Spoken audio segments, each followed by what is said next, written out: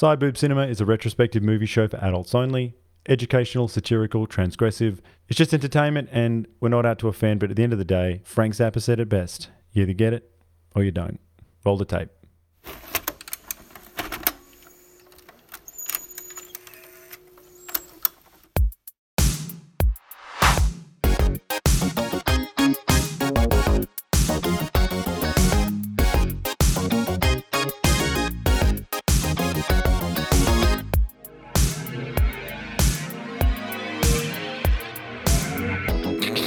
Welcome, Marxist comrades, revolutionaries, Trotskyites, extreme pinkos, David Hasselhoff fans, and those who look good in red.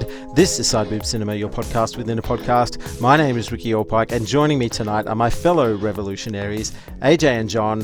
AJ, do you like a red under your bed? What a hat. You caught me by Props. surprise. He's wearing props. It's an, again, audio-only podcast. Audio podcast. Props. I do it for you guys. I know, but I just don't want anyone out there to think that we don't work for this podcast. The boobometer is real. It's real. The props are real. Okay? They are. Now, John, how are you, mein Führer? Well, that's a sort of a different thing, and then we're getting it all mixed up. But yeah, I'm good. Jawohl. Or does that mean yes? Does it in German or something? Yeah. So all of this is that's a great introduction, Ricky. 1, 2, 3, 1961, the end of our Billy Wilder trilogy here. Black and white, 2:3:5 ratio, widescreen ratio. You know, what do we make of this? Had we obviously we'd never seen this movie. No. This is obscure. No. This movie's obscure. I would class this as obscure. You know, this isn't Some Like It Hot. So, you know, I mean, yeah, what do you say? I mean, like, you know, I got a lot to say. So, you know. Well, I'd never seen it before, and it took me, it took me about half an hour to get what the fuck I was looking at. Like, I'm like, what's going on? What the fuck is this? Like, yes. You know, it's if you're not paying attention in this movie, it's shit's passing you by. Yeah. Well, I saw this, maybe 15 years ago now, and I distinctly remember a time before I cared about politics, and that was then, and so I just didn't understand anything in it. I was like, what's Berlin? What are these people? Yeah. What is this? I just didn't get it. Whereas the more you know about history and about that time period, about communism, about the Soviets and the US, all that sort of stuff, then the more fun this movie is. But we weren't alone in not knowing sort of what we were looking at. Because when this first came out, it wasn't a hit, if memory serves. And Billy says it was sort of missed people. I think maybe for different reasons people weren't into it. I think it wasn't funny to them because they were living it. I mean, we can talk about this a bit later, but the wall went up while they were shooting pretty much. Yeah. Sorry to steal your trivia, Ricky, but it's consequential. So the Berlin Wall was not a thing when they started. But that impacted the film because it's a comedy, it's a funny movie, and it was made before the war, and then it came out when the wall was up. So I guess people's spirits were a bit down about it, and maybe they didn't want to see a comedy about the Berlin. But the good news is, in the 80s, it had a huge revival, and it played in Berlin for a year. Oh wow! So it had its day, and I think that it's gained, because some of the stuff that he talks about in the movie sort of came true, or I think because tensions only got hotter over the 20 years after this movie, 30 years actually. So I think it only gained, but at the time it was I could see how it being decidedly unfunny. Life in Berlin was more or less normal. The eastern sector was still in rubble. The western sector enjoyed all the blessings of democracy. Just by coincidence, this happens to be the company I work for. Hello, Mr. Hazeltine? There's something important I'd like to discuss with you. It's about our daughter, Scarlett. Oh, we'd be delighted to have her stay with us. It's just that... She's flying Pan Am. Plane is due in Berlin at 4:30. What have we got here? Whatever it is, it's all ours for the next 2 weeks. Isn't that marvelous? What have you been up to? I went to East Berlin. East Berlin? There's this boy over there. You're not engaged again, are you? No, Thank God. we're married. For a minute there, I was afraid. She married a communist. How are we going to explain this? Exactly what do you do when you're together? Last night we were blowing up balloons. You've been helping this guy to spread anti-American propaganda? She's pregnant? Is this your idea of a joke? Oh, I wouldn't worry about it. He's a wonderful boy. We will take over Western Europe. We will bury you. Bury us, but don't marry us. You can't fool Daddy that easy. I will not be turned into a capitalist. I didn't say it was going to be easy, but we sure can try. What is all this? You're being adopted. Just like that, without even asking me. Is everybody in this world corrupt? I don't know everybody.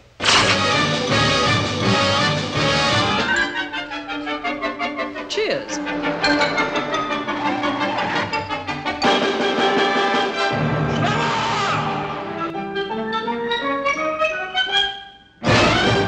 right. One-time hotshot Coca-Cola executive C.R. McNamara, played by James Cagney, is cooling his heels in the West Berlin office, recovering from a professional setback. When the film opens, he's in the midst of brokering a deal to introduce Coke to the Soviets, offering up his hot blonde secretary, Miss Ingeborg, the one he himself is stooping to the three Soviet stooges tasked with closing the deal. Mac is hoping to get promoted to London to become the head of the Western European division of Coca-Cola. McNamara receives a call from his boss, W.P. Hazeltine, who hands him a special task. He has to babysit his 17-year-old daughter, Scarlett, while she's in Europe recovering from a serious case of hot pants. As her stay extends, Mac discovers that she's been sneaking into East Berlin every day. The real shock comes when she announces that she is now engaged to, well, actually, no, she's married to a communist. Is she married? Engaged? Yes. No, married. She's married. Okay, sorry. She is married to a communist named Otto Piffel, a committed party man who is decidedly anti-communist. On the eve of the arrival of Scarlett's father, the big boss, she announces further that she and Otto are headed off to Moscow to begin their new life. Mac has Otto framed and arrested at the Brandenburg gates by planting pro-American items on his persons, a cuckoo clock that plays Yankee Doodle Dandy wrapped in the Wall Street Journal. Otto is interrogated by the East Germans and somewhat tortured but via rock and roll, and is hounded into signing a confession that he is an American spy. Mac's victory is short-lived because he now has two problems. His wife is sick of Europe and wants to return to America. And two, it turns out that young Scarlett is now pregnant. He now needs to retrieve Otto back from the East Germans. Using his hot secretary/mistress as bait, Mac enters East Berlin and dupes the three Soviet representatives into handing over Otto in exchange for Fraulein Ingeborg. The Soviets realize too late that Mac has switched Ingeborg with his long-suffering assistant Schlemmer, and a chase ensues, but Mac manages to escape back to West Berlin with Otto. Mac goes on a whirlwind Pygmalion-type project to turn Otto from a communist into a capitalist, having him adopted by an obscure count who is now a washroom assistant, and having him outfitted with a spiffy tailored suit to fit his new aristocratic identity. Hazeltine, the big boss, arrives and Otto wins him over. Mac's ruse is a total success. It's so successful that Hazeltine offers the London post to Otto instead of Mac, who gets offered a bump in slight promotion, but back in Atlanta, back home in the US. Mac reconciles with his wife, who's on her way home, and to celebrate their return to the US, buys a few Cokes, but discovers that the machine has mistakenly been stocked with Pepsi. Sting in the tail. Short correction, you said that Otto was anti-communist, but he's anti-capitalist. That's true.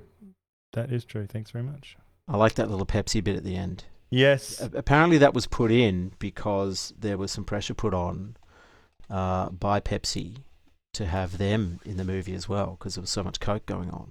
So, Coca-Cola, so much Coca-Cola going on, I should say. Yes. Well, it's a it just shows the game's rigged. When they're both in it, you just go, right, So they don't even hate each other. And just on that topic before we leave it, I know I'm dipping into trivia, but Joan Crawford was then on the board of PepsiCo, and she was the one that called Billy Wilder and said to protest the movie's Coca-Cola connection. That's basically, in the movie. I think that's in Mummy Dearest. Pepsi. Is it? The Pepsi stuff. I remember this. We're gonna watch that movie. Amazing. We're totally gonna watch that movie. So I love this movie.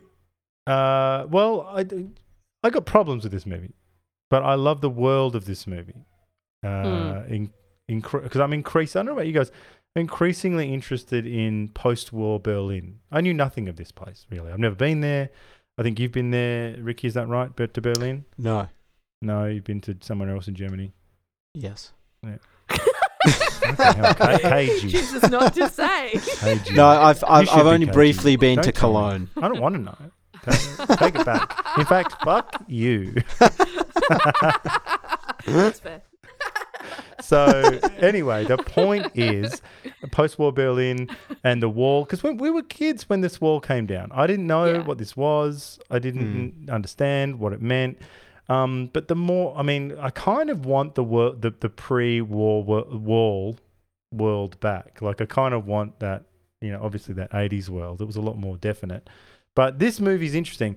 I love the airport set, particularly that looks so fake as well. It's beautiful, big backdrop, like painted backdrop of the Berlin architecture. The Coke factory is so interesting because they shot almost all of it in Berlin. Almost all of it, Right. except the airport, which was in studio.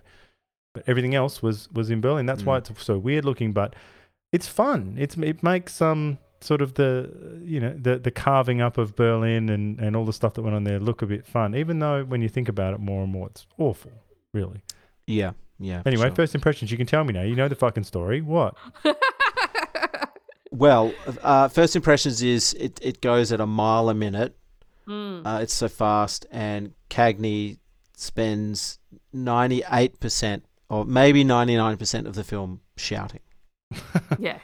Yes, he does. It does seem that way. He was asked about this by Cameron Crowe in this great book, Conversations with Wilder, and Cameron Crowe's like, did you notice that he was shouting? And then Billy's like, was he shouting? Or maybe that was just your projectionist, And you go, come on, Billy, he was fucking shouting. But he said he was a total pro. He just did it. He didn't need multiple takes. Just went, let's go, and he just did it. Or just bang, old school, just all out. It did destroy him though. Yeah, because he didn't work for 20 years after. Yeah, this. he quit after this. Yeah. But then again, that's it would have been the straw that broke the camel's back. This is 1961. He's 60 at this point, or thereabouts. He's done everything you can do. Incredible career, lived 100 lives, and yeah, I can understand this breaking him. But the times would have broken him. Like even the stuff they're talking about in this movie is heavy. Like the world has changed. World War II is over. It's a complex world. There's rock and roll's coming in. All of those social changes are coming in. So movies are changing, but before his very eyes. And I don't know. He does seem like from a different time in this movie. Yeah. Well, particularly when you see someone like what's his name, Horst Buchholz? Buchholz? I don't know. Buchholz, because he is sort of almost like a James Dean sort of a looking guy. New He's Hollywood, young and sort new of. Hollywood. So it's kind of the old and the new right there. But I have a nice quote here from Conversations with Wilder. He says that we knew we were going to have a comedy. We were not going to be waiting for the laughs, but we had to go with Cagney because Cagney was the whole picture. He really had the rhythm, and that was really good. It was not funny, but just the speed was funny. The general idea was let's make the fastest picture in the world. And yeah, we didn't wait. We did not wait for once for the big laughs. So they were just like pace, knocking this shit out. Yeah, which is funny because of the pacing in Some Like It Hot. Like to compare that to with the maracas. Yeah, there was no time for that. But that's the perfect comparison because he realized in that scene, he's like, oh, we need Jack Lemmon to use the maracas so people can laugh. Whereas here, there's no pausing for laughter. And if you've ever shot a comedy beat, I foolishly have in the past, you only realize that people who are really good at it leave they leave spaces for laughter and stuff. It's a rhythm thing, and so I mean, this is just got blast all the way through. So I think maybe the biggest knock on this, if we follow this through, is Billy says it's not funny. I think he says it's. I think maybe he's being a bit harsh there. I think it is funny. It makes you feel warm inside, but it's not a riot. No. There's not stuff in it where you're slapping your knee going, It's not a knee slapper, no. It's not a knee slapper. It's not a riot. But it is amusing and clever and intellectually very clever. There's all sorts of dialogue in it that's really, really interesting. But then again, maybe the biggest thing is politics and comedy. That's that's a genre, and you're either into that or you're not. Like this is only when I mean, I wouldn't have known what the Brandenburg Gates were until fairly recently, and that's and actually I don't even know if this is the same place, but I think that Checkpoint Charlie is there as well, right? In East, that's how you get from East and West Berlin, and maybe maybe it's probably the Brandenburg Gate's probably the same shit. I don't know. I'm finding out as we go, but the more I find out about that fascinating time, I'm just interested, because all these people must have they wrote this movie. What smart people they must have been. They didn't get this from the internet. They didn't get it from listicles or Wikipedia or BuzzFeed. They read books. Yeah. They read books, and they read a shitload of books, and then they just knew it from books. And then they were, or people who were there, obviously. And then they were then they carved it all up and made it into a comedy. Whereas, I mean, now everyone would be going to Wikipedia. That wasn't around. I'm just, so I'm just fascinated. Maybe they went to a library. They went to a library and got out all these books, and were like, we're going to read all these books, and then, figure it out. But they even predicted the Cuban Missile Crisis. There's that scene where the three Russian delegates give McNamara a cigar, and he's like, "Oh, it's from Havana." It's like, "Yeah, we've got this deal with the Cubans. They give us cigars, we give them missiles." And he goes, "This is a crummy cigar." Yeah. Well, we send them crummy missiles. Constant jokes about how communism sucks. Here, take one of these. Thanks. Made in Havana. We have trade agreement with Cuba. They send us cigars, we send them rockets. Good thinking. Now, I understand from Comrade Michigan that you guys are very keen on getting Coca-Cola into Russia. He is totally wrong. I did not say we are keen. I said we are mildly interested. Nevertheless, Comrade Michigan suggested we start with 6 bottling plants. Moscow, Leningrad, Stalingrad, Kiev. Oh, you know something? You guys got cheated. This is a pretty crummy cigar. Do not worry. We send them pretty crummy rockets. But I love those 3 Russian delegate guys. They're they very were funny. amazing. Yeah. So yeah, that mechanic of there being these 3 sort of Soviets comes from a film called Ninochka, which is a similar plot. I'm fairly certain Billy wrote that, and it's an Ernst Lubitsch movie, and basically, it has these 3 characters in it, and yes, Charles Brackett, Billy Wilder. Ninochka, which is a wonderful 1940 film, and so he's taken those 3 corruptible Soviets and put them in this movie, and it's perfect. They were, which is they're just what a great trio. Everything they say. One of them's really there's so many lines in this movie I love, but we're like little things like one of the Soviets says, "I did not say we were keen. I said we were mildly interested." I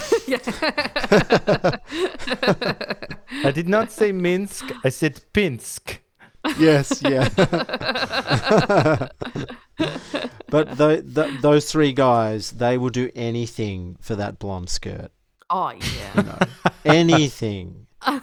And I think the line I like the most is when they ask to get the documents in triplicate. And they say, do you want the blonde in triplicate or the documents in triplicate? And then they're like, see what you can do. Forget details. You will draw up temporary agreement, we will submit to Moscow. And I'll have to consult with Atlanta, Georgia. When will papers be ready? I'll put my secretary right to work on it. Your secretary, she's that blonde lady? That's the one. You will send papers to East Berlin with blonde lady in triplicate. You want the papers in triplicate or the blonde in triplicate? See what you can do. Wouldn't that line shut down Hollywood? Wouldn't people? Well, the trailer would these days because it focuses on her ass. Really? Yeah. This sounds It like my fully favorite zooms trailer. in. Yeah. Does it? Oh. It focuses a lot on the secretary. Yeah. Wow. Well, there are shots of her ass for sure. Yeah, lots. So I was thinking the same thing. Definitely cancelled. Well, I know we're not quite ready for the Me Too meter, but the whole secretary deal here, is highly problematic. She's basically used as a bargaining chip. Yes. By McNamara. Yes. But here's the question I have for you. Oh. This movie makes a lot of fun of communism, but what about capitalism? Does capitalism get a whack as well? 'Cause this is 1960. This isn't, 1947. So there is some doubt creeping in. So much doubt that people need a little reminding. Kennedy still did have to get up and say, "Ask not what your country can do for you." So it's not like people were like fully on board. There was creepings in of a little bit of doubt in America about the system, and there's a lot of stuff in this that could be taken both ways. So, for instance, the communists in this movie, they're corrupt, they live in poverty and fear, everything's broken. But the Americans are greedy, they lack morals, they're driven to make a buck by exploiting others. Miss Ingeborg is essentially a bottle of Coke. She's the same. He makes a deal for the Coke syrup with the Soviets, but then he's horse trading with her as well. So I think that Billy must be aware of this. And some of the capitalist stuff comes across as very silly as well, like the McNamara's son who wants to bring his roller skates to the trip on Venice.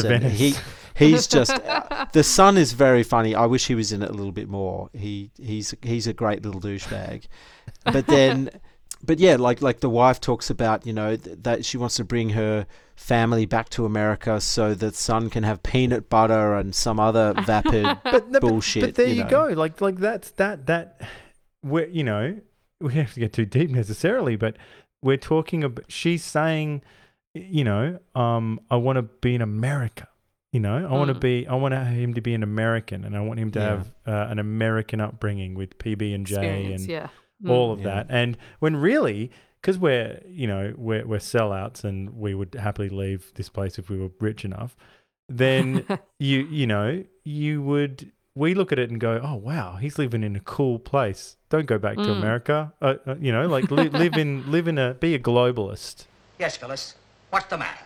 It's Tommy. We're having a little crisis here. Why don't you talk to him? Tommy, your father's on the phone. Hello, Dad. Nothing. It's just that Mother's ganging up on me. What do you mean by that? I think your mother's absolutely right. It's silly to pack them. What are you going to do with roller skates in Venice? All the streets are underwater. So what? I'm taking my aqualung and my snorkel. Here, your husband wants to talk to you. Yes, Mac. Look, Phyllis, let him pack what he wants. All right, so I'm spoiling him. Big deal. Don't worry. The car will be there at 5. Then you'll pick me up at the office and I'll take you to the airport. Yes, mein Führer. But you're right. But the kids are proven to be garish Americans. They've got their roller skating upstairs and making a lot of noise. And McNamara says at one point and that's actually the contrast between the two groups. So it's there all the time. So I think McNamara says, you get the syrup. And you handle the bottling, and then he goes, and we get a royalty, and they say, we got rid of the royalty when we liquidated the Tsar or whatever, and he's like, yeah. You pay us, because you'll pay us, some money, basically, and then they say, oh, how about we just give you tickets to the Bolshoi or whatever, and then he says, no culture, just cash. Yeah. And then they say, the ugly American, which is so it's the cultureless new American capitalist is being lampooned here as well. Yeah. Maybe that's why people don't know where to put this movie. They watch it, they're like, am I 100% like, but I don't understand. Tony Curtis in Some Like It Hot is a piece of shit. Like, he's a total scumbag who's out for the puss. And Here, it's the same deal. Like, he's totally, just out for number one, and maybe people just are like, I don't know how to feel about it. But that's why I think the Berliners loved it in the 80s, especially because, what I've learned about the Berlin Wall is it was, when it first started, it was, I'll finish this point in a second, but when it first started, it was brilliantly executed, by the way. They did it like basically at midnight or something. They just like shut it down and started building, and people were shocked and couldn't believe it was happening, and then it was just done. It was like quite a brilliant coordinated effort to actually build it. And when it first started, for a long time, it was monstrous. Like, you could get shot off it and killed. People were killed, and it was a serious deal, and it was, life or death. But then that eased off, towards in the 80s and stuff. Like, it was still highly policed, but it wasn't, as monstrous as it was. And so I think maybe with the changes that were coming, people just were, more willing to laugh at the situation as opposed to go, this is dreadful. Well, Scarlett also says at one point, like, she's done the Mona Lisa, she's done museums and stuff. I've done that Mona Lisa bit. Yes. And she just wants to go to clubs and party. Le Sexy is where she wants to go. The Crazy Horse, right. Le Sexy. Yeah. I think when she first appears in the film, I was like, what? Like, she's the most annoying person I've ever seen on screen to begin with. Like, she the way she gets off the plane, I just couldn't understand what her deal was. Like, her behavior is so bizarre. Like, I don't know what she's doing. Like, it's almost like she's coming, but not. I don't know. It's just weird. Pants. It's like she's squealing and she's like, she's just a teenager. I don't know. I've never heard flirting like that before. I don't know what she's doing. It's just screaming, girls screaming and having a laugh, mate. It's bizarre. Yeah. Pardon me, is this the plane from Paris? Oui, monsieur. Isn't there a Miss Hazeltine among the passengers? There was a Miss Hazeltine among the passengers, but we have lost her. You lost her? She has joined the crew.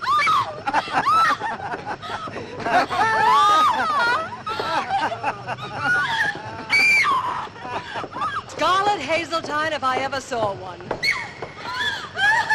Miss Hazeltine, I'm McNamara. This is Mrs. McNamara. Welcome to Berlin. Hi there. How was your flight? Just marvelous. The boys let me bust Dusseldorf. May I have your hat? Okay, fans, drop them in. Pick one, will you, please? I'm game. What does it say? It says Pierre. That's me. When do I come to pick you up? What's our address? Why? Oh, we just had this lottery and Pierre won me. Lucky Pierre. He's the navigator. That's so. Well, you better change your course, Lucky. You're way off the beat. But I actually think she's one of the best parts of the movie. She's very funny. Like, big screen idiots. Yes. I love she big is a screen total idiots. ditz. Yeah, and she doesn't get anything to do with the politics of the situation. She doesn't really know communism or capitalism. It's just all the same to her, really. And I just love how Scarlett falls in love with Otto after he calls her bourgeois scum. And then she's like fawns over him. That's that's so good. I love that bit. All of her lines are the best. You tell Daddy I'm on the way to the USSR. That's short for Russia. So she just steals the show with her foolishness. Like, she's like so I don't know, blithely fallen into this love affair with a complete ideologue, but I guess it's a perfect match. A Southern American dimwit, Daddy's girl, a daddy's girl, and a total ideologue. Scarlett! What's all the excitement? Oh, nothing. You just scared the hell out of us. You all right? I'm just Marvy. What were you doing in East Berlin? You mean last night? I mean all those nights. You see, there's this boy over there. Wow! What boy? What have you been up to? Well, I met him about 6 weeks ago. I went into East Berlin, and there was this parade, and they wanted to arrest me. Arrest you? Because I was taking pictures. And then this boy, He was in the parade. He said to the policeman I shouldn't be arrested, I should be pitied, because I was a typical bourgeois parasite and the rotten fruit of a corrupt civilization. So naturally, I fell in love with him. But just the way she says some of those, you know, German words in her kind of southern accent is funny too. You know. Well, my favourite scene is by far the first meeting of Otto and McNamara. It's got some of my favourite lines in it. So there's one that pertains to the two that we've just been talking about. So I'll play you this one here. Now, what time are you kids leaving? 7 o'clock on the Moscow Express. Why do you want to know? Because I'm going to dynamite the train. What makes you guys so suspicious? I better get back to the house and start packing. You think I ought to take both my mink coats? Darling, no woman should have 2 mink coats until every woman in the world has 1 mink coat. Why don't you cut the other one up and make him a pair of shorts? I hear it's freezing there all the time. 30 below zero. Fascist lies. You better go home and pack too, darling. It will take me no time. Just my chessboard, my extra shirt, and 200 books. And 200 books. 200 books, yeah. That's good, but because that's the thing. One of the books I read on Soviet Russia, again, I didn't know. I'm embarrassed to say all of this. I'm just nerding up in front of what an idiot I am. But I didn't know how literate they were, particularly before the fall of communism. Like that was what people just read. They read voraciously. It was a reading culture, you know, and you would borrow books, and it was huge. And so that joke is particularly funny because you would picture an American, you know, they wouldn't be reading 200 books. Even then, like if television had taken over, you'd be listening to the radio, you'd be watching movies, reading the funnies, whatever. Like obviously there would be some people who'd be into books, but he's a poor guy with 200 books, you know, like, and he's reading them seriously. And they're probably all party books as well, like propaganda. Yeah. And their apartment only has one piece of furniture, and that's the bed. Yes, and he goes, we do everything in it. Yeah. You know, like they never leave it. Some other great lines here. This one's good. Oh, this is a tiny one. This is good. When the day comes, I'll put in a good word for you. Scarlet! It's my parents I feel sorry for. It's too late to save them. Otto says they'll have to be liquidated. Bye. Otto says they have to be liquidated. That's good. That's dark humor. That's great. Yeah. Like Otto says they have to be, it's too late for them. Otto says they have to be liquidated. Like he doesn't really understand it. No. But my favorite one, this is my favorite one. The last one I'll play you. My favorite line comes at the end of this sequence. If we're to live together in peaceful coexistence, there must be a certain amount of give and take. How'd you like 1,000 marks? For what? Just get on your motorcycle, go back where you came from, and forget about the whole thing. You can't bribe him. 2,000? How about 5,000? Otto, what are you saying? Okay, 5,000 marks. If it's worth 5,000, why not 50,000? 50,000? You crazy? I just want to see how far they will go to break up a happy socialist marriage. I spit on your money. I spit on Fort Knox. I spit on Wall Street. Unsanitary little jerk, isn't he? You and your kind are doomed. We will take over West Berlin. We will take over Western Europe. We will bury you. Do me a favor, will you? Bury us, but don't marry us. Oh, look at all this waste.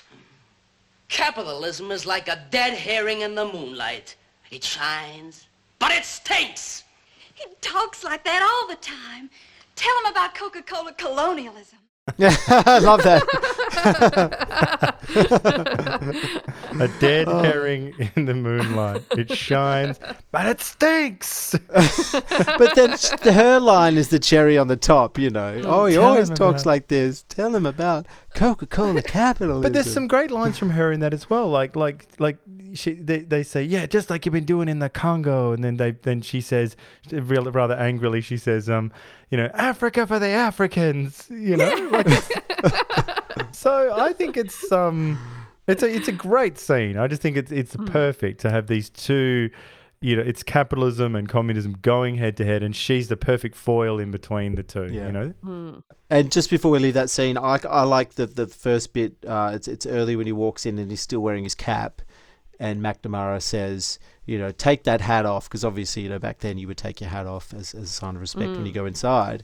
And he's like, I take my hat off. What does he say? In Lenin's tomb. Yeah, in Lenin's tomb, I take my hat off for Tchaikovsky. He's like, I keep it on for Coca-Cola or something. Yes. But this film is also very dirty. It's got so many double entendres going on. It's sexual innuendo is off the charts. Talking about bilingual. You never work me overtime anymore. You don't want the umlaut anymore. Do you have a tattoo on your glockenspiel? I didn't hear that one. I love the word glockenspiel. Apparently, he's done it in a few different films, actually. Oh, that's good. Yeah. That is good. Umlaut is the one that sticks out to me. Because it's so deftly handled, and it's a 1, 2, 3. We hear it. Well, actually, we hear it a range of times, but we'll start with the umlaut. And that's dirty because it's it's a pussy. That's what we're talking about. Okay, that's what the umlaut looks like. So, is dancing erotically on tables while twirling fire in the job description of most secretaries? Do you think? I think so. Should be. What do you think about dancing as well? Like she sort of does. It's jiggly 60s dancing. Again. I mean, now we're just so used to everything being a strip routine, clothes strip routine where they're just, rubbing themselves all over you. Yeah. Whereas this one, it was a lot more jaunty and fun. Yeah. Yeah, she was a lot of fun. Yeah, she was. Yeah, she even got the belt out and was whipping the table. And but the Russians, they refer to her as the blonde lady all the time. Do you think they could use her name? Maybe Miss Ingeborg. Well, they're pigs. They're pigs. Yeah, they're fully just drooling over her. So yeah, I mean, it's extraordinary, really. There's even there's just constant shots of her butt. Yeah. Bending over to pick up stuff, and she's totally objectified in a way that I think was completely invisible back then. I think that back then they just went, anyway, who wants a cup of tea? Who just finished shooting that butt shot. Like one of those Mad Men scenes where she says something and then someone just slaps her in the middle of a conversation and they just go back to talking or something and you go, oh my God, 60s was dreadful. Yeah, Well, one thing that I thought was funny that you may not think funny, but the car chase scene where the Russian car is like falling apart as they're chasing. Now that's funny to me because I once went on a camping trip with some friends and one of the dudes owned a Lada. And I don't know if you know what a Lada is, but it was a Russian-made car that sort of hit the market in the 90s, and he was a bit old by the time he was driving it around. But we were driving basically down this dirt track, and the back windscreen just magically fell off, and one of the side sort of bumpers just fell off, just randomly, and he was like, "Oh, these fucking Russian cars." It's like, "Oh, but the heating's so good." That's where they put all their resources. Yeah, I think the shittiness of the Russian car must have been a well-known thing.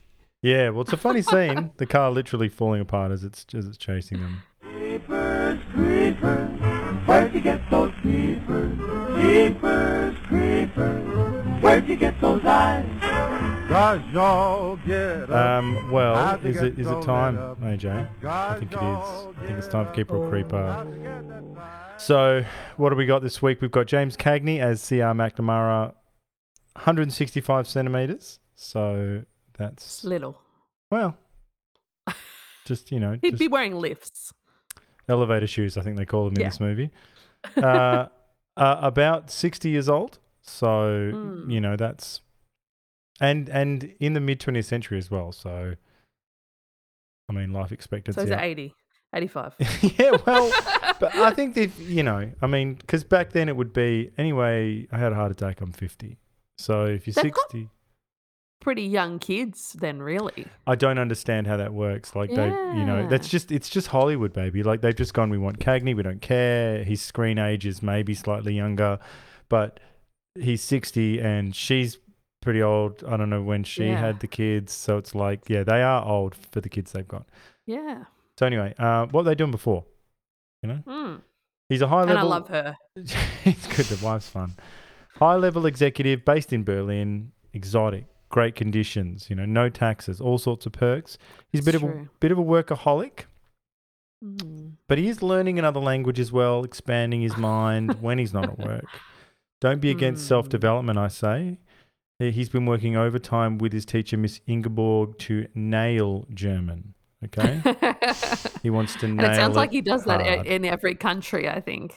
Yeah, well, he's just really wants to nail them. Okay, he's resourceful and ingenious, I would say, in many ways. Loves to talk. Yeah. To listen. He's a little bulldog. Yeah, he's got that energy, Listening, not sure, but he's got the answers, so maybe you don't need to say much. Okay, so that's McNamara. Next up, we've got Horst Buchholz as Otto Ludwig Piffel, 176 centimeters, so a little bit taller than McNamara. About 27, 28. I think he's got chiseled sort of look. A little bit. German. East German, if you want to be technical. Not rich, but highly principled. Big reader. Definitely more political than Mac.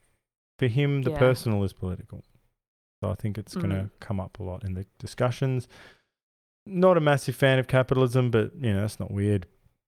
It would be like going out with an Occupy Wall Street guy, I suppose. He likes a party, a communist party. That is what I meant. So you'll be honeymooning in Moscow, baby. Red Square and Kremlin, all the sites. But for now, you guys will be nice and cozy, spending all day and night in bed. So that's what we got. We got McNamara, we got Piffle. Talk to me, AJ. What are we thinking? Oh, McNamara is like contrast. A little bulldog. Yeah, definitely. Little bulldog. But he's keeping, like, the secretary seems like she's on board. So he's bringing something to the table. She's pushing it. Like, where are these women that these hot younger women push you for sex? They're like, well, you never take advantage of me on the weekends. You never, like they're really, they're hot for it. So he's doing something right. Yeah. And if she's just like, yeah, sweet, I'll partake in these little schemes. She's up for it. She's a good time. But yeah, I think a McNamara is too bulldoggy for me. Too screamy. Too screamy. So a bit, I don't know, high energy. Maybe I'd like him as my dad. Okay, he would just shout the dirty talk to you in bed. Yeah. Okay. All right. I think I get it. So. And then good old Otto. Is he hot? Yeah, he's all right. He's good looking. But yeah, too much. He's not going to treat you right. No, I don't think so. I think he's just gonna. He's yelly as well. He's always yelling. It would always be the party first, wouldn't it? It would be like, even though you're spending all this time in bed, I think you'd be talking too much. Right. I don't think there's enough throwdown. Yeah. So too much chat, too loud. Too much chat, too loud, too much energy. Much chatter. So we don't get any, there's no downtime.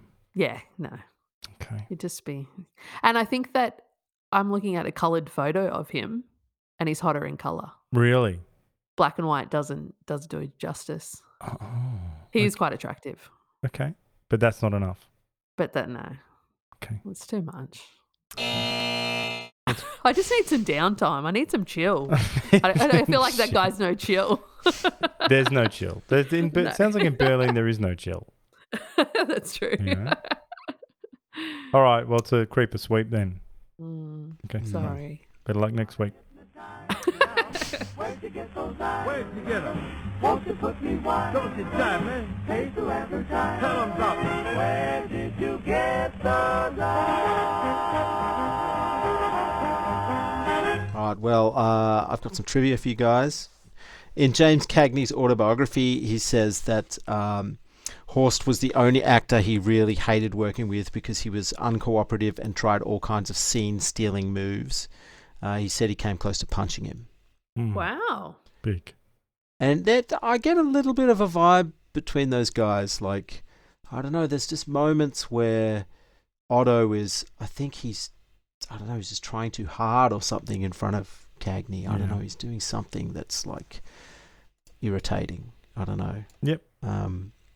So while watching the blonde lady dance at the Hotel Potemkin, one of the Russians takes off his shoe and bangs on the table with it. The banging eventually causes the photograph of Khrushchev to fall out of its frame to reveal the picture of Joseph Stalin behind it. And Khrushchev once famously took off his shoe to bang on the podium during a speech at the United Nations. So that's where that comes from. These are all the layers people don't care about. Exactly, yeah. You would have to be some sort of scholar to pick up on some of these things. Yeah. You know? And watch it a billion times. Yep. Or almost it was made for these sorts of times where you would trawl the internet for interesting facts and stuff. Like you could geek out about movies. Or just made where you can watch it more than once, like, and not have to watch it once at the cinema and go, oh, well, I'll never see it again. Never see it again, yeah. Whereas now you can, you know, I feel like, the more I watch it, the more I like it. Yeah. The instruction at the front of the script reads, this piece must be played molto furioso, suggested speed 110 miles an hour on the curves, 140 miles an hour in the straightaways. That's amazing. What about the music? What you read on the music? It's another Andre Previn score. It's not as good as Irma la Douce. And they rely pretty heavily on an Aram Khachaturian piece actually called The Saber Dance, which comes from his ballet, I think, of 1942, which is a bit, I don't know, it's a bit cheesy for my taste. When did that become the circus song? I don't know. Like, there's just some classical songs that just get totally stolen by something. And for some, like that now, when I hear that, whatever it was is gone. Now it's just a circus song. Definitely. Yeah, some pieces like that, they just kind of enter a different sort of stratosphere of I don't know, of people just knowing it. Everyone knows it, even if they're not a classical music fan. Like, you know, they've just heard it. You know, it's like Für Elise, everyone's heard that piece, but they don't really know where, you know. I don't know how that works. But I guess in this movie they're saying that, Berlin is a crazy circus, a carousel. I guess so, but if you read it from what it actually is, it's a sword fight in the ballet. So I guess it's a sword fight between nations. Between nations, yeah. So. Ooh, I like that. That's good. It's good, Ricky. Very good. One thing I wanted to ask is, how did Coke sign off on this film?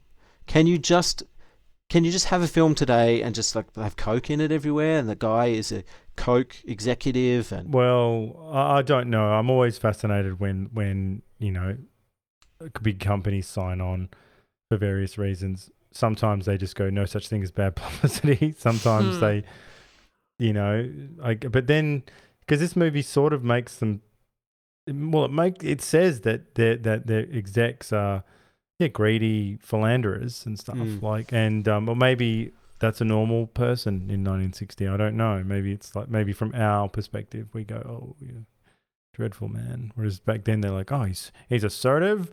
He's strong. He knows what he wants. You know, like, maybe, I don't know. Maybe it's just a thing. So yeah, but I'm fascinated, like, because you know, certainly my experience has been, you know, no one's ever wanted to put themselves in anything I've ever done, in terms of companies. In fact, I'm sure they'd be like, "Can you blur it all out, or we'll sue you."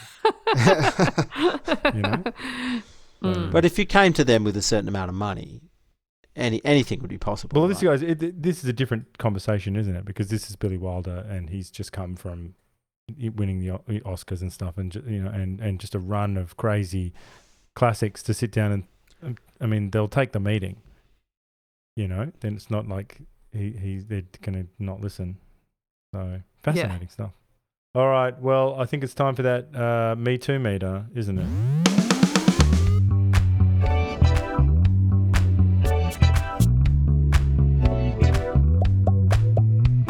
First things first, heavens to Bechdel. It's the Bechdel test. As we know, the Bechdel test is an informal way to evaluate bias against women in films and other media, which we're all doing every week, all the time.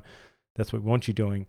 A work is said to pass the Bechdel test if it has two named women who talk to each other about something other than a man. So, Scarlett and Mrs. Mac do speak to each other in one substantial scene, okay? And they are named characters, which is good, but they discuss Scarlett's beau, Otto, mainly, which signals the failure of the Bechdel test. Yep. Okay. I don't know what they would be talking about. I mean, I don't know how she's staying there. But this test sometimes sucks. Like, it's a movie about a charming hookup, a disastrous but charming hookup scenario. And this is the wife. Like, what are they meant to talk about? They have to. It would be vapid chit chat. Is all it would be. Well, then don't put it in the movie. It can't be in the movie. It needs to be consequential. So, again, fuck you, Bechdel. I don't care about you. And then there's another scene with the wife and the secretary.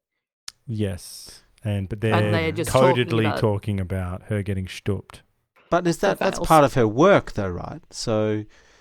Could you perhaps argue that she's talking about work? Very good. Very good. I don't think so. I will consult some of the radical feminists and see what they think about that. All right. In what we've come to expect from Billy Wilder, he celebrates transphobia by having Schlemmer wear Ingeborg's polka dot dress to dupe the Soviets into giving up Otto. It's all a big joke to him. If there's one thing that's not funny, it's a gangly man with a lean and muscular, knobbly frame squeezing into a dress that was tailored to the curves of a woman. Okay? And what is a woman, I say? And you better say one what has a dick, Ricky. All right? And who is knobbly. Podcast is over. There is one joyful and prescient moment, however, when Schlemmer tells McNamara that he was late coming back into West Berlin after the heist because he was picked up by an American GI on the way who wanted to shoot him for Playboy magazine. Despite the fact that the Playboy figurehead is basically the Taliban in a silk robe when it comes to women's rights, we need to praise this stunning and brave publication separately for featuring Ines Rao, the first trans playmate in 2017, and Bretman Rock, an out gay man donning the bunny suit in 2021 on the cover of all things as well. Looked fabulous. Too many businesses now focus on customer satisfaction and creating products that people want to buy. Why did we need to wait 50 years to force the kinds of heterosexual men who own Playboy shot glasses and decals to look at gay boys and lady boys, I say. So, bravo, Playboy. Miss Ingeborg is McNamara's secretary and is treated, as Ricky pointed out, basically like a bathroom key at a gas station.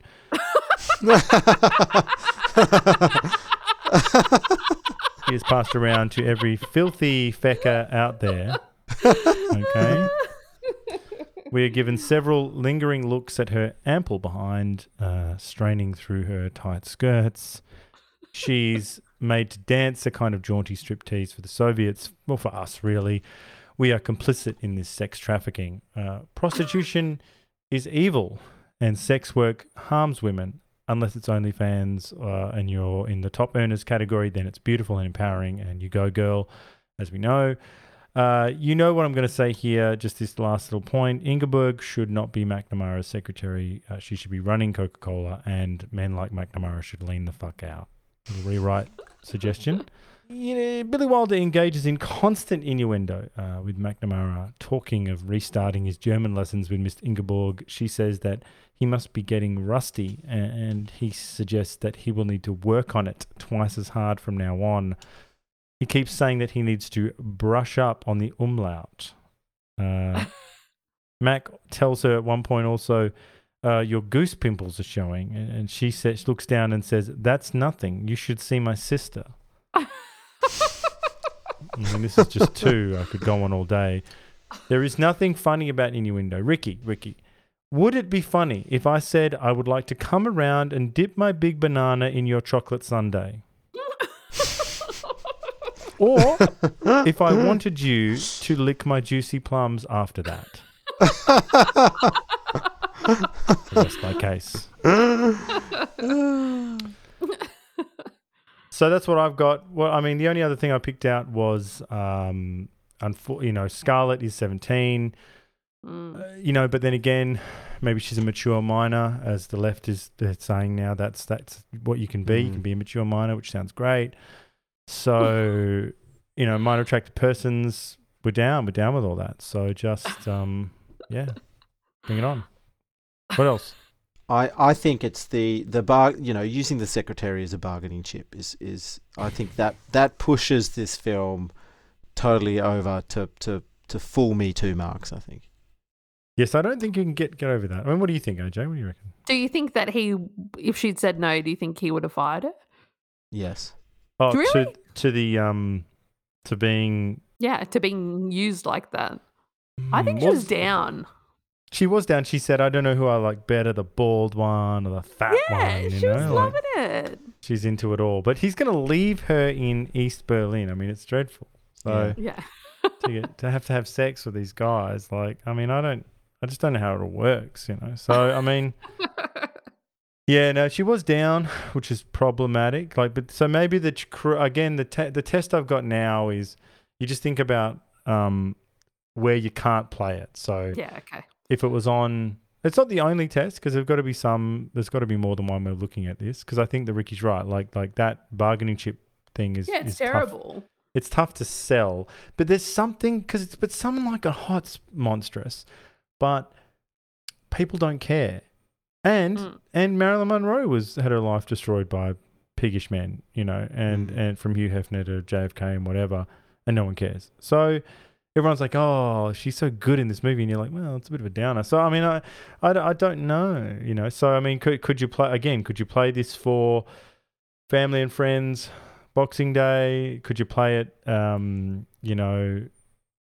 Is there anyone whose house you'd be at where you'd have to go, "Oh, we can't," no, you'd have to pretend like you don't like it. Like you're watching it, you're at a holiday house with an extended group of friends, and they're all watching the movie, and then, one of the chicks with the nose ring or something says, she says like, "Oh God, this is just so," well, first she'd say it's rando or something. And you'd go, "No, it's Billy Wilder, actually." And then she'd go, "Oh, well, yeah, okay." And then she'd eventually say, she'd be like, "Oh my God, this is just so probo. Like, this is just so probo."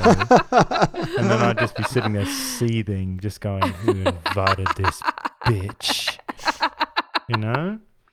So, I mean, what do we do? I think this would be a hard sell just because of the pace of it and the political content of it. Mm. On the holiday house scenario. Yeah. Sorry, I had to just say, I like that we're all still there at the holiday house. Still at the holiday house. And you're going, "Oh, geez, how's that going to work? How's that going to work?" Yeah. And then you go, "I don't think we could get them to watch it, these people, because, it's a bit fast and that, a bit confusing." Yeah. No, and you'd put it on and you'd go, "This is really great." It's really good. And then these motherfuckers, like, they've had too much Everyone's to drink. on their phone. They're on their phones. When they're checking phones. That's why I gave up showing movies to people. I just take it too personally. Like, if I'm showing you something that's going to improve your life, and you're checking your phone and stuff, I'm and just you're like, turning around with a big smile on your face. Yeah, and I'm like, "Did you get that one? Did you get that one? Did you get that one? Did you get that bit? Did you get that bit?" And they're like, "Oh no, just Oh no, they're looking up trivia. I even hate that, where they're like, "Oh, did you know?" And I'm like, "Shut up! Stop that! Leave that shit to the end." Don't even look at it. Don't even look at the trivia. I mean, I know Ricky does trivia, but It's an extra thing. We watch the movie a bunch of times. Like, we don't just focus on the trivia. The goofs. Yeah. We are not goofs, people. No. All right. So look, I tend to think this is pretty high. I don't think there's top because there's no heart in this movie either. That's the thing. Like there's no one. It doesn't have a emotional heart. Some Like It Hot does have that one scene that I did never notice before where Tony Curtis does get busted up about what a scumbag he is. So that's not in this movie. Like sort of Cagney is a douchebag. And he gets his comeuppance. He doesn't get the promotion. You know what I mean? So it's not like, but we're not going, we're not sad about it. You know, we feel good that he's learned a lesson. But he's probably going to work on that umlaut in Atlanta as well. Yeah, definitely. Yeah.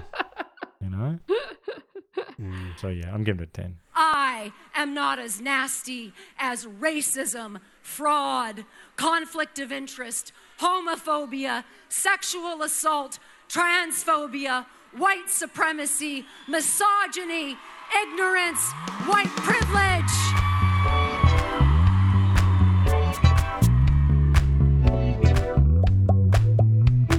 All right, good. Well, look, reviews time. Oh no, sorry, you go. Yeah, Did you just interrupt the boomometer? I did. No, start over. No, sorry. I'm just. Please this don't is cut like this. This is like one of those clips you see of two, I don't know, big time like commentators like having it out.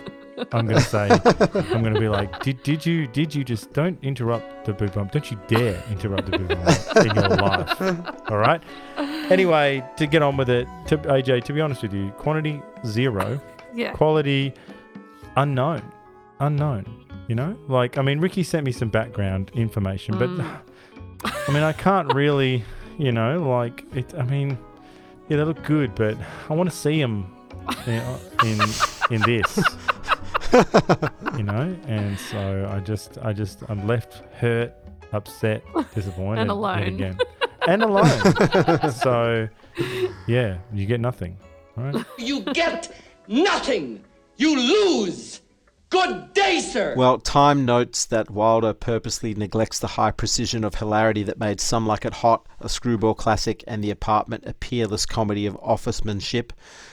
But in the rapid, brutal, wham-bam style of man swatting flies with a pile driver, he has produced a sometimes bewildering, often wonderfully funny exercise in non-stop nuttiness. The film won kudos from the staff at Variety. They wrote that Billy Wilder's 1, 2, 3 is a fast-paced, high-pitched, hard-hitting, light-hearted farce crammed with topical gags and spiced with satirical overtones. The story is so furiously quick-witted that some of the wit gets snarled and smothered in overlap, but the total experience packs a considerable wallop. I would actually agree with that, how, you know, a lot of the gags get smothered and overlapped by other gags. Yep. You know, so that's why, but it makes for a film that you could watch several times, you know. Now, moving on to IMDb, this particular person calling themselves Handling Handle gave it 2 out of 10, calling it grotesque. Okay. My parents took me to this when I was a little boy. I didn't understand it and thought it wasn't funny. Now I understand it and I think it isn't funny. Arlene Francis seems almost the only one to emerge unscathed, and she is not exactly a great in the history of acting. The others, James Cagney especially, shout as if they were on the Maude TV show, which I know came out considerably later. Cagney, so brilliant in the 1930s, is very disagreeable here, and he is the centre of the movie. At his peak, he could hold the screen the way few others in history have: Marilyn Monroe, Audrey Hepburn, Divine. He and Wilder did not see eye to eye, and boy, does that show in the finished product. I don't like the other Berlin movie of the very great Billy Wilder either. That is A Foreign Affair. I know Jean Arthur was difficult during the shooting, but it is a very unkind movie in my opinion. It is, however, better than this mess. Fuck. I just hated jack off session. That was just jacking off. See what I've watched, see what I know, blah, blah, blah, circle jerk. Yeah. Well, look, I mean, it just seems like some people are in their own review show in their head, and there's no audience. They don't have to think about show business. They don't think about, writing material. It's just like anyone is. Just listen to my ramblings. And that review was written in 2004. Yeah, this movie would have been shit when you were a kid. Yeah. You didn't care about the Cuban Missile Crisis. No. And, sorry, it wasn't around then. But, but yeah, look, I mean, I don't know what to say. Yeah, good review. Well, I'm glad we all watched that. I love this movie now, and I feel really connected to it. I've seen it. I'm plugged in. That's good. Yeah, it does. It's one of those ones. I mean, you never convince anyone to get to that point. You never imagine that. If you just watch it a couple of times, it'll really get in there, and you just go. But then those same fucking people they'll get that reality TV streaming service, Hayu or whatever, and they'll rewatch like Survivor, or they'll rewatch something like 10 hours of it, and they'll go, anyway, that was great. And you go, well, why can't I just rewatch this Kagan movie? Like, boring. That's fucking weird. I think you should dust this off for Boxing Day.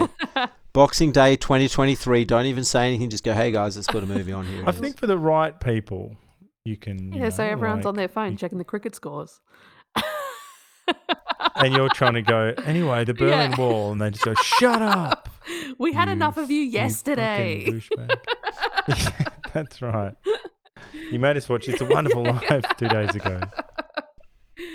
Oh, goodness me. Well, I've been thinking about where we head next, and, I'm always thinking of you guys, and I feel like, because we don't have any themes coming up, although I know Ricky is very excited about Pride Month. Yes. But that's still a little ways off. I think we should. This is partly for you, AJ, because I know you're on a language journey of your own. I think this guy's going to be our guy. Okay, all right. I think we should do Fellini. Oh, and go for it. So AJ, I expect, since you are doing a little bit of Italian, I think you can give us a bit of an insight there. Sure. And. So, yeah, I think there's a lot of ways we could go, but I think, we should probably start with the 8.5, I think, probably just go do that. And then he's got one that's right up our alley called City of Women, which we're going to do. Ooh. And maybe Juliet of the Spirits or Satyricon, or see where we land. But I think this guy's going to be our guy. Amazing. All right. But next week we do have our mano a mano, which will be Casino. Oh. Sharon Stone is amazing in that movie. It is good. And I'm trying to encourage everyone to watch the Irishman. Oh, yeah. As well. Yeah. So that you can, I think that you because we've all seen Casino, and I think that when you watch the Irishman, you've got something to compare it to. Same people, almost to a person, to a man, they're all in it. And you get to see a different take on, similar sort of material at a different time. And, although it is challenging, I think there is some great stuff in The Irishman. But next week we are watching Casino. And again, I'm going to try and not spend the whole show talking about how I wish that we made Casino today. Like that's just hurts so much. You're just like, wow, they made that. People went to the movies and saw that. And De Niro was in it, and they spent a long time making it, and there was like literally not one superhero in it. Like, not one. Not a crossover. There wasn't a credit sequence, like at the end, like some post-credit sequence with Sam Jackson telling us what's coming out next. That you waited 5 minutes for. Yeah, it wasn't any of that. It was just like, I don't know. So anyway, that's next week. Wow, we said what we said. Yes. Yeah. Yeah, I'm happy with it. Stand by. Yeah. I think so. I didn't feel like it was overly offensive. No, you did good.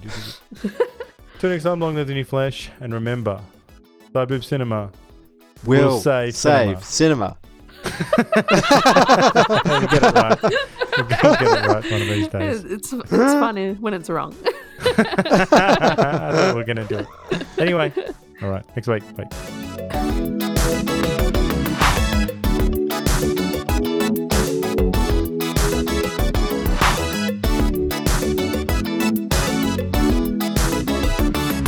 Would it be funny if I said I would like to come around and dip my big banana in your chocolate sundae? Or if I wanted you to lick my juicy plums after that. Rest my case.